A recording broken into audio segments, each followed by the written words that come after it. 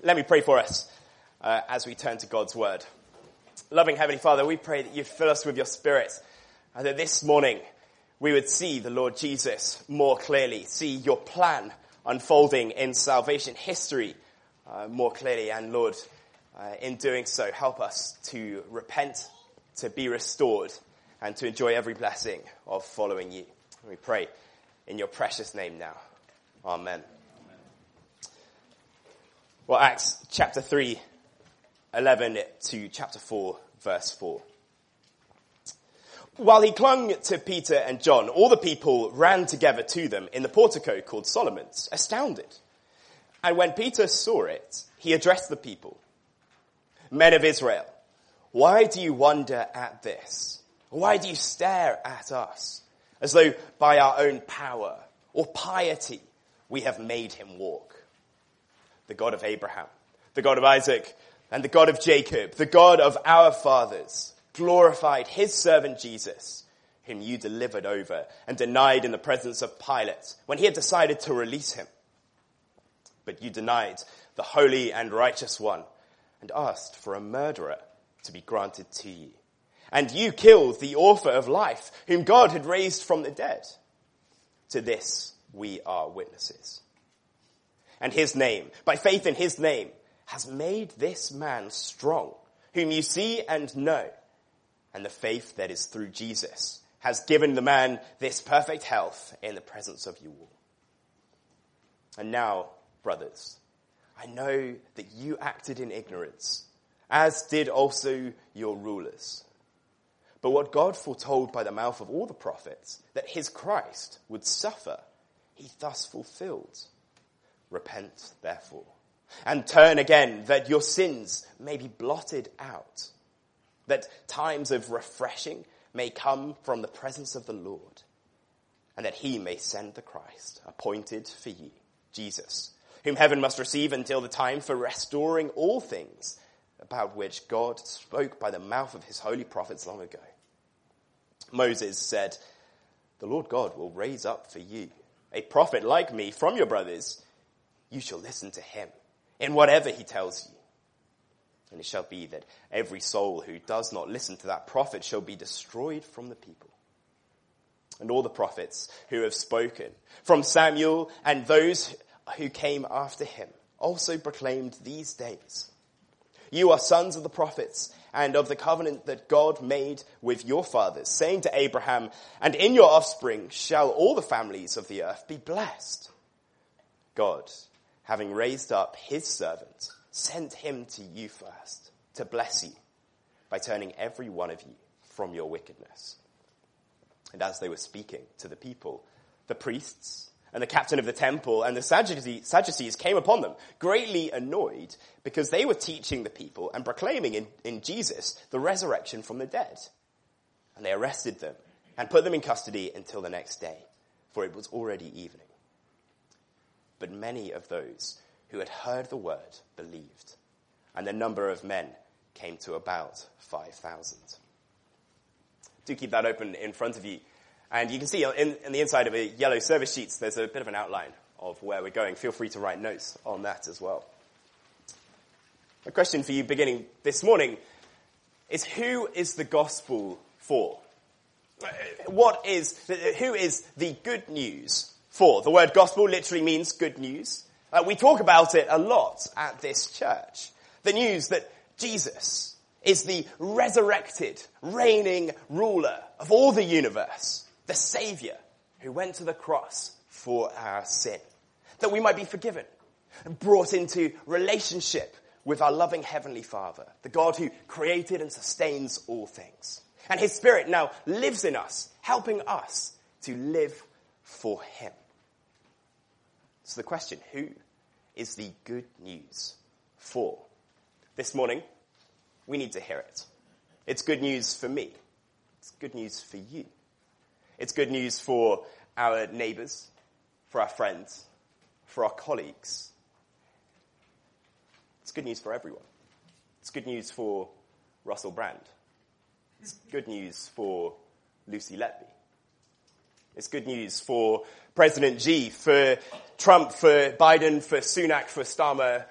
It's good news for the fella of the Sycamore Gap. How can we be confident of this good news? Well, remember the scene that we looked at last week. Peter and John have just gone up to the temple to pray. And another man is being brought up by his friends. He has to be brought up because he can't walk. He gets taken as far as the gate of the temple, where he goes every day and begs for money. And he asks Peter and John, who have no money, but Peter says, in the name of Jesus Christ of Nazareth, get up and walk. And the man is instantly healed. For 40 years he had never walked, and there he is, leaping into the temple, praising God. And now we get Peter's sermon that goes along with this sign. And just like the day of Pentecost at the beginning of Acts, after Jesus' ascension, when the Holy Spirit fills the apostles and they preach in languages previously unknown to them, and Peter's sermon afterwards says, it's not about us, it's all about Jesus. So this sermon today, on the healing of the lame man, is all about Jesus. And first we see that it is the crucified Jesus that heals this man. Let's have a look at it together. Verse 11, Peter begins his sermon to all the people who are utterly astounded. They ran together to them in the portico called Solomon's after this miracle, this sign. And Peter addressed the people. Look at verse 12. Men of Israel, why do you wonder at this? Or why do you stare at us? As though by our own power or piety we've made him walk. You see, a great crowd has gathered. And in this moment, you can see Peter immediately points not to himself, but to Jesus. He could have been thinking, well, I could make a bit of money out of this. A bit of a minor celebrity all of a sudden. From denying Jesus and running scared to having a crowd waiting to hear his every word. Become a traveling healer. Get rich quick scheme. But no, he doesn't, does he? He says, this really doesn't have too much to do with me. It's not my power that has done this. I didn't do this. And he says, it's not my piety, my faith, the strength of my faith. He isn't some extra level super holy man that can be a faith healer all around. No, he says, don't look at us. Don't look at the man who's just been healed. Who should you be excited about? Can you spot it? Verse 13. The God of Abraham, the God of Isaac, the God of Jacob, the God of our fathers, glorified his servant, Jesus. It is Jesus that did this miracle. Now, what was the crowd's opinion of Jesus? Well, Peter explains it here in verse 13. It's Jesus whom you delivered over and denied in the presence of Pilate when he decided to release him. This is the same crowd that was shouting, crucify him, after Pilate had said, I'm going to release him. They said, give us the thief Barabbas and kill Jesus instead. Verse 14, you denied the holy and righteous one and asked for a murderer to be granted to you, and you killed the author of life. It's fair to say this crowd did not like Jesus. Jesus had claimed to be the Messiah, the chosen one, God's anointed Savior, the King. And they killed him. Look again, verse 13. Peter is being very explicit here. Whom you delivered over and denied in the presence of Pilate. Verse 14. But you denied the holy and righteous one. Verse 15. You killed the author of life. This is a very great problem for them. The promised Messiah that the prophets had long foretold of, who would save his people, bring them into the kingdom, rescue them. The Savior hanging dead on the cross, all because of you. It's a big problem for them, and it's a big problem, actually, for us today. Because each one of us, in some way or another, will have denied the holy and righteous one. The Bible calls it sin. Each one of us will have sinned, ignored God, his way for our life, denied Jesus in our thoughts, our words, and our deeds. And in that way, we too, we might as well have been in that crowd shouting, crucify him. crucify him. Give us Barabbas instead. Peter says it's not his power, but it is your problem. It is our problem. At least it would be. If it weren't for the wonderful words in verse 13, God glorified his servant Jesus. His verdict on Jesus wasn't he should die, but that he should live.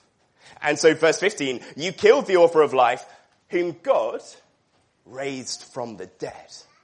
To this we are witnesses.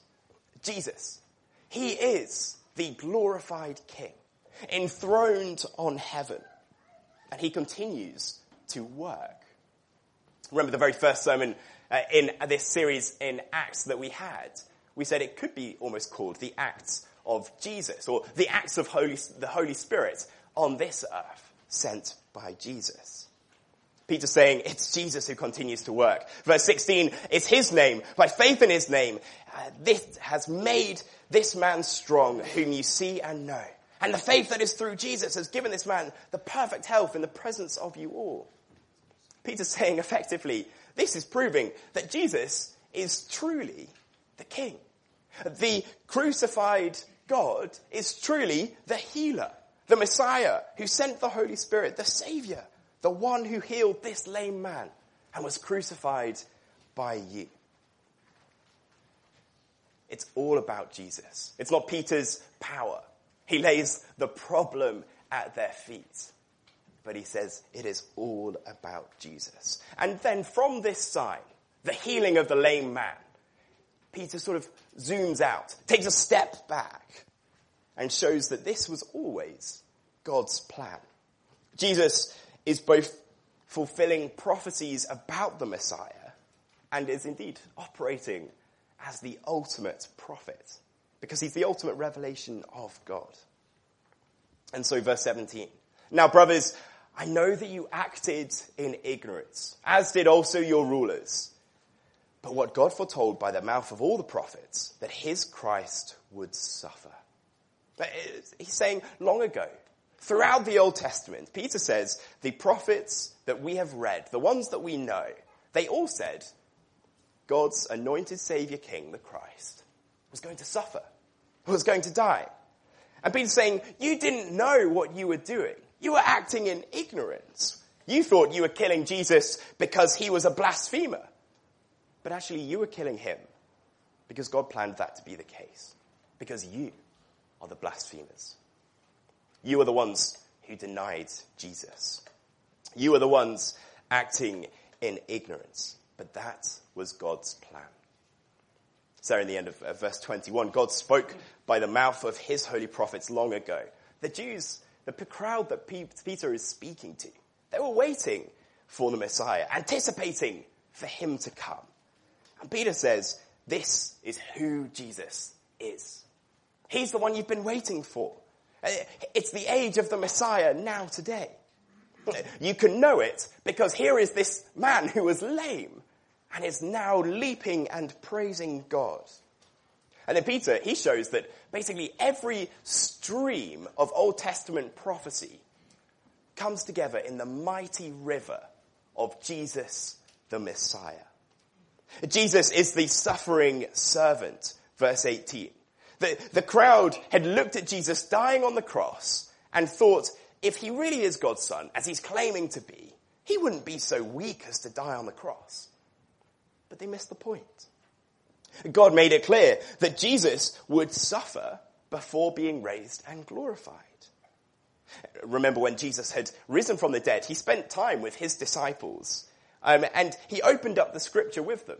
You can read about it in the Gospel of Luke. Luke and Acts is really volume 1 and 2 of the same book. So Luke, volume 1, if you like, chapter 24, verse 26. Jesus says, was it not necessary that the Christ should suffer these things and enter into his glory? And then beginning with Moses and all the prophets, he interpreted to them in all the scriptures the things concerning himself. Even Jesus himself said, it was actually necessary for me to suffer. And then verse 22. He is the suffering servant, but he's also the great prophet himself. Verse 22, Moses said, "The Lord God will raise up for you a prophet like me from your brothers. You shall listen to him in whatever he tells you. And it shall be that every soul who does not listen to that prophet shall be destroyed from the people." At the end of Moses' life, Moses, the greatest prophet that they'd known because the law came through him. At the end of his life, he says, there will come another prophet like me. Jesus, the great prophet. Peter says that is who Moses was talking about. He's the truest revelation of God, so listen to him. There are some things that are very worth listening and paying attention to in this life, aren't there? One-way streets, very important. You don't go down the wrong way. Please mind the gap. That's the one that sort of fades into the distance until you're on the central line getting off a bank, and then you're really trying to mind that gap. Moses said, make sure you listen to the great prophet when he comes. Don't let him fade into the background. And Peter says, Jesus is the great prophet who has come. You may sometimes hear Moses' prediction of being a great prophet, of a great prophet coming, being claimed to talk about Muhammad by Muslims. But Peter is very clear, and Jesus is very clear. This is the prophet we're to listen to. He's God himself in flesh, the truest revelation of who God is. So listen to him. And this is wonderful good news, isn't it? Why is that? Because the crowd here, they can know that in Jesus all people will be blessed. Because in fact, he is the fulfillment of the promises that God made to Abraham. All the prophets have spoken, Peter says in verse 24. From Samuel and those who came after him also proclaimed these days. We're in the age that all of the Old Testament prophets have been speaking about. In verse 25, you are the sons of the prophets and of the covenant that God made with your fathers, saying to Abraham, and in your offspring shall all the families on earth be blessed. He's almost recounting those great promises, the very foundation of the faith of the crowd that he's speaking to. He's saying, God called Abraham. He promised to bless his descendants. And through his offspring, he said all nations will be blessed. People from all around the world, every nation will be blessed because of Abraham's offspring. Peter says that Jesus is that offspring. And it's him, in which all nations are blessed.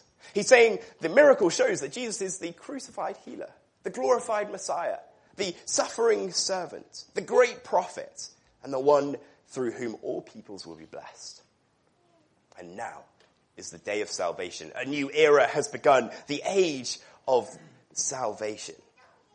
Now this should have been cause for great celebration for these crowd that Peter is preaching to. This is essentially saying the very foundation of your lives, your faith, all that you do has been leading up to this very moment.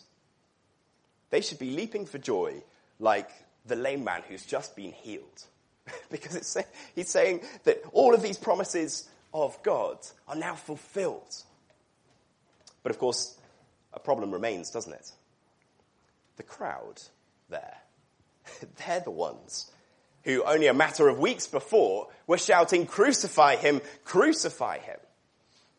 They found out this was the Messiah that they had killed. Can you imagine the devastation if they're taking on Peter's words and taking them seriously? We just killed the Messiah. Which is where Peter's application comes in to his sermon here. All the people must repent. The right response is repentance. Look at verse 19 with me. Repent therefore and turn again that your sins may be blotted out. That times of refreshing may come from the presence of the Lord, that he may send the Christ appointed for you, Jesus. It's how he finished his sermon on Pentecost in Acts 2, isn't it? When they heard what he said, they were cut to the heart, and Peter said, and the rest of the apostles said, they said to them, brothers, what should we do? Peter said to them, repent, be baptized, every one of you. You'll receive the gift of the Holy Spirit. And it's the same here. before the gospel. The good news goes to the ends of the earth.